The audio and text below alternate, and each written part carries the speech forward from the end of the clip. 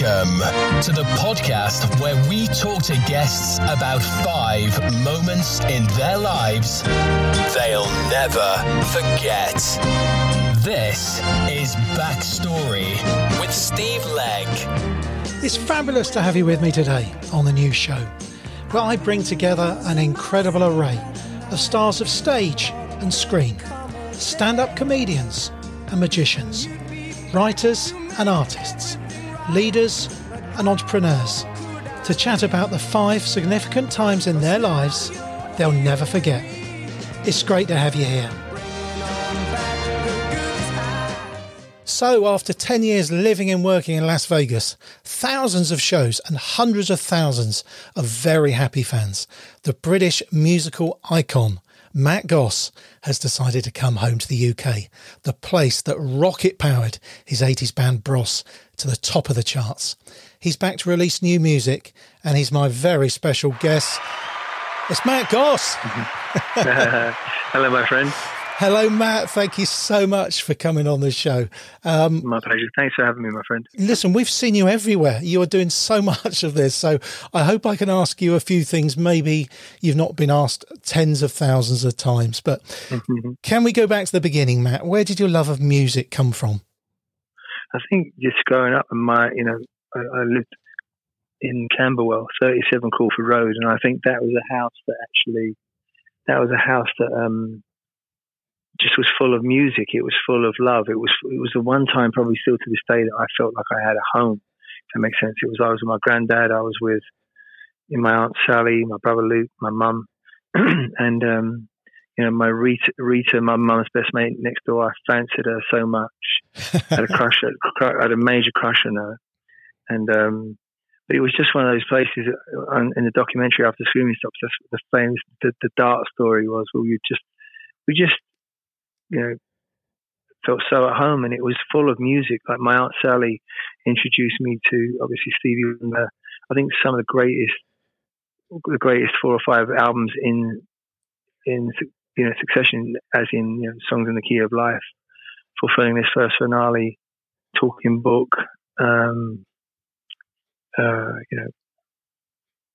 I think those albums, and then even Hotter Than July you can include, but it was.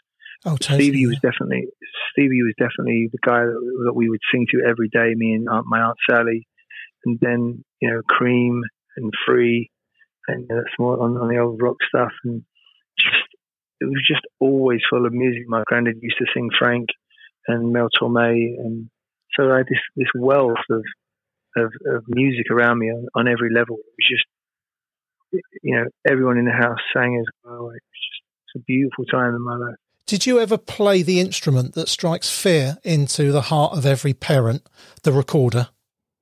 I was wondering what you were going to say then. I mean, I played the organ as a young kid. I still do, but I did not play the recorder. No, it wasn't my go-to instrument. I did try the saxophone, but I learned to play the solo from True. And then once I'd learned that solo, I never played it again. So, Matt, obviously, hundreds of thousands of girls had posters of you up as you became famous with Bros. Did you have any posters on your bedroom wall? Did I have any posters? I think David Bowie, Blondie, for sure. And I think Duran Duran. Oh, okay. That's interesting. Yeah. Did you get to work with any of those guys in latter years? No, I did actually drop off a package from my mate at his house, and Debbie Harry did answer the front door, and I was like, hello. So I did get to see her, and but not work with them. I've met a lot of the Duran boys, and they're all really lovely. Super lovely guys. And I did actually meet Bowie briefly at Elizabeth Taylor's 60th birthday party. Oh, now that is a name drop. I love that. Didn't mean to name drop, but I met Bowie, and I was like, all right, yeah. So I actually went to Disneyland for Elizabeth Taylor's 60th birthday party, and with her Brits and John Reid, the manager. Wow, Elton John's manager. Incredible. Yeah. Have you ever been starstruck, Matt? When I met Stevie Wonder, I I was almost starstruck because I thought I was going to be terrified, but I was just so happy to meet him. It was at Motown Records in New York. But I think the time that actually took my breath away was when I had lunch. We had a luncheon with Princess Diana. That was a moment when I really felt, that she just was full of like this beauty, this almost, she knew the power of that sparkle she had in her eyes. It was just an incredible moment. And I think most recently, just before this beautiful man passed away, was when I went to Muhammad Ali's house. It's like, wow, I couldn't believe I was having lunch. It was just me and two other people, and I sang to Ali because he asked me to. Just like I was asked to sing. He held my hand so tight. It was. I've got a video of me and him, just me in his house. So I don't know about starstruck, but I was in awe of Ali. But definitely, Princess Diana made me blush. Wow, beautiful memories. Do you remember your first time on Top of the Pops? Was that a dream come true? First time on Top of the Pops was one of those moments as a musician that is almost impossible to explain. When you were growing up as a kid, it was an institution. It was definition of whether you were in the charts. You could only be on it if you were in the charts. And I'll never forget the first time we did. We ended up doing it about 15 plus times, but maybe more. But the first time we did Top of the Pops, I couldn't believe how small it was, first of all, because it looked so big on TV.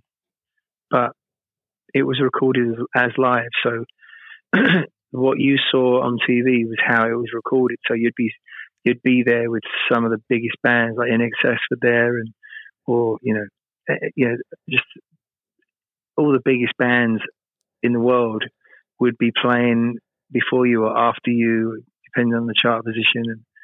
And you'd all see them in the dressing rooms. It was an incredible experience. I don't think there are any TV shows like that in the world anymore. No, not at all. So did you think you finally made it once you'd appeared on Top of the Pops? Or was there another moment when you thought, yeah, we're famous now? Well, Top of the Pops is definitely one of those moments where you thought you made it. Wembley Stadium, when you sell out Wembley Stadium, that was definitely. But I think when my mum pulled a Christmas cracker, and one of the Trivial Pursuit questions was who are the members, the two twins in Bros? Oh, come on! And my mum said, "I know the answer to this one." I felt like I pretty much made it when I'd made the trivial kind of Christmas cracker moment. And I think also getting a spitting image puppet was pretty phenomenal. Oh, that's amazing. Now, you mentioned Wembley. Yeah. Of course, you are in the record books still to this day, the youngest bloke to ever headline Wembley. Yeah. 77,000 people, Matt?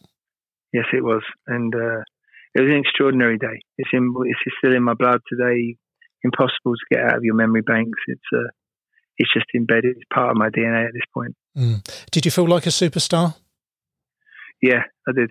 I felt very impossible not to. I mean, I think there's a time for false modesty, maybe, but not when you're playing the stadium. I mean, I did feel very successful at that point, and it was a phenomenal achievement. And to have people like Salt and Pepper and people like opening, Lisa Stansfield and people like opening for you, and just phenomenal artists that I love.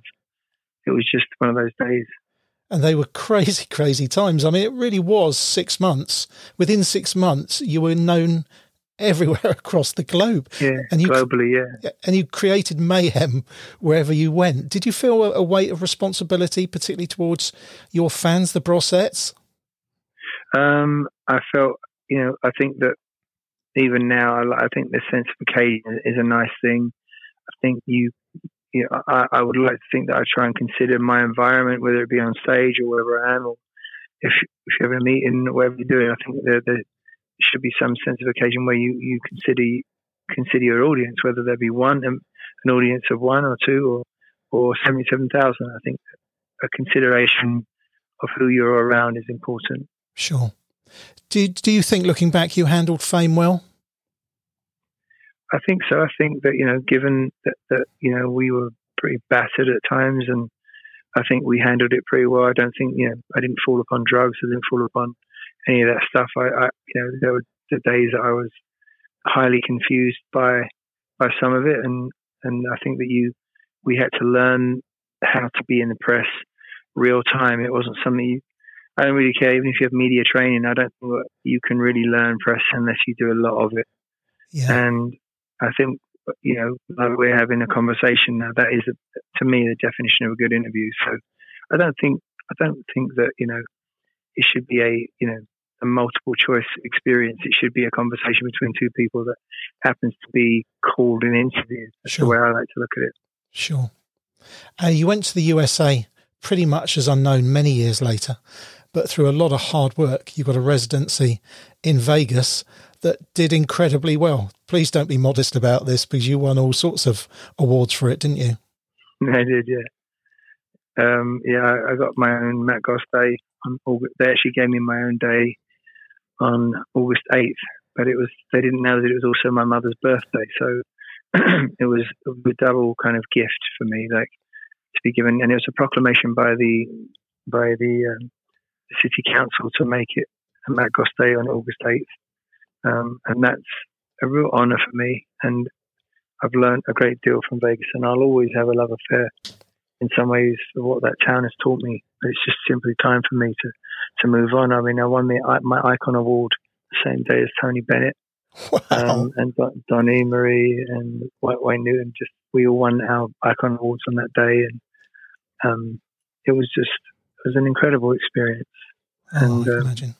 And I think just to go there unknown and then leave and have some sense of legacy there. I think that I'm very grateful for that town, and I'm grateful for what that town has taught me. It taught me composure. It taught me that I have more time on stage.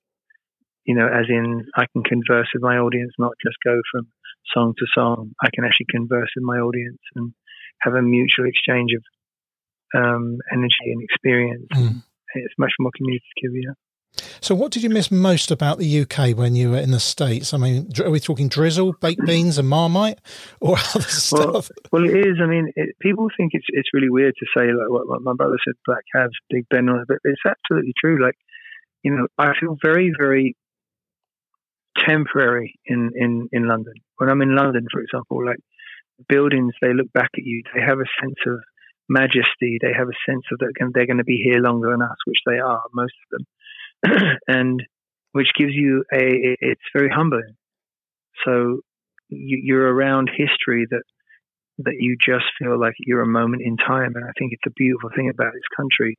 And to get into a black cab, I will tell you, I have an obsession with black cabs, because nowhere in the world do people have to do the knowledge for like 3 years or so and learn every street in London. And when you get into a black cab, you feel safe and you feel invisible. I honestly think the Queen of England could be in the back of a black cab and kind of just disappear. It's a safe environment, I think, it's beyond an institution at this point, and we should protect those things with all of us, with literally as in all of our beings. Because now, Matt, over the years you've worked hard, tremendously hard, shown great resilience. Where does your strength come from? Is it family? Is it friends? Do you have a faith? I have deep faith. Yeah, I have a deep faith.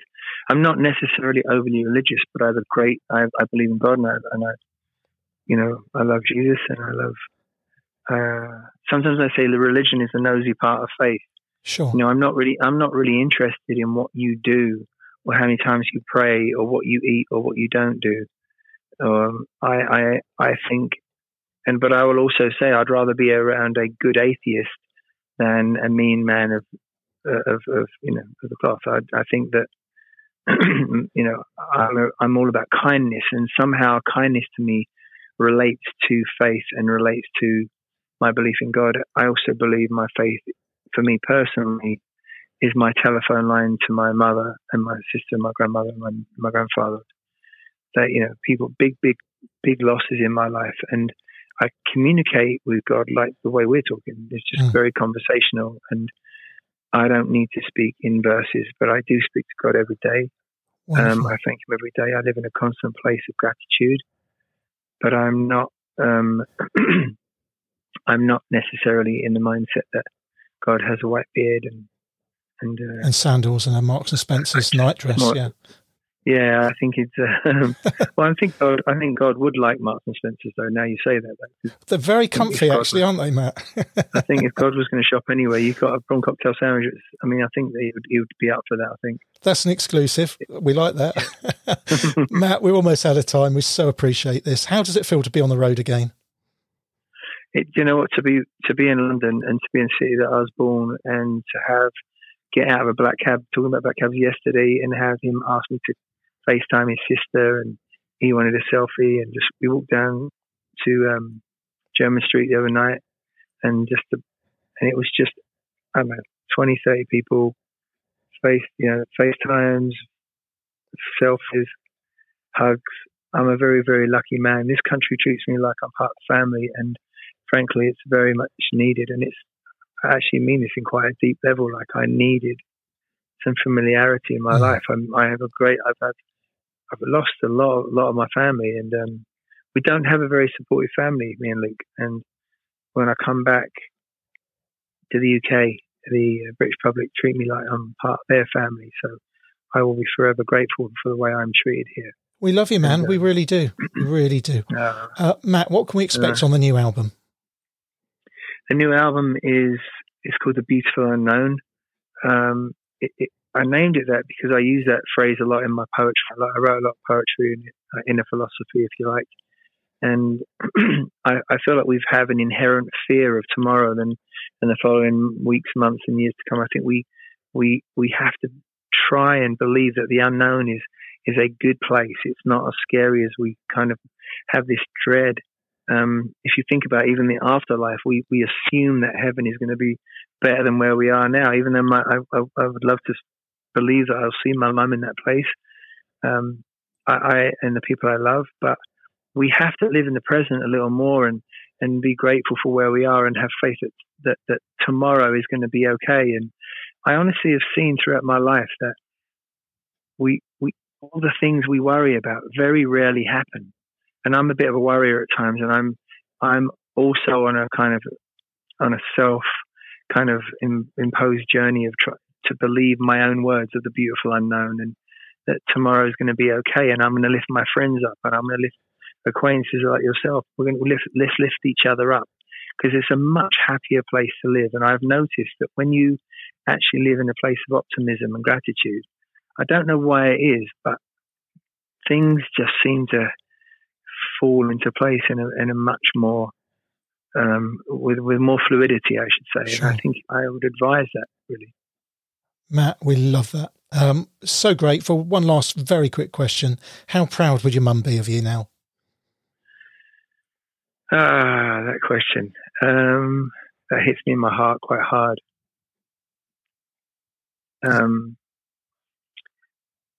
That's the one thing. Oh, excuse me. She would be very proud. I know she would. I think that's probably the one thing that I would like to to know for sure. Yeah. Sorry, excuse me. Not at all, Matt. I know how close you were. I think it's just being home, you know. Yeah. Matt. Yeah. Thanks. Sorry, I don't know why that hit me so hard. Sorry about that. Not at all. We so appreciate your honesty and being vulnerable and open. Thank you so much. We can't wait for the album. See you on tour. Look after your voice as well, my friend. There's Matt. There's Matt Goss. Thank you.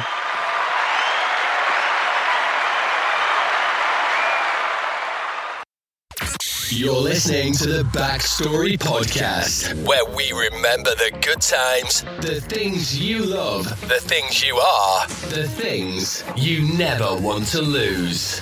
So there we go. Thanks so much for listening right to the very end. It'd be great if you can do me a quick favour before you go.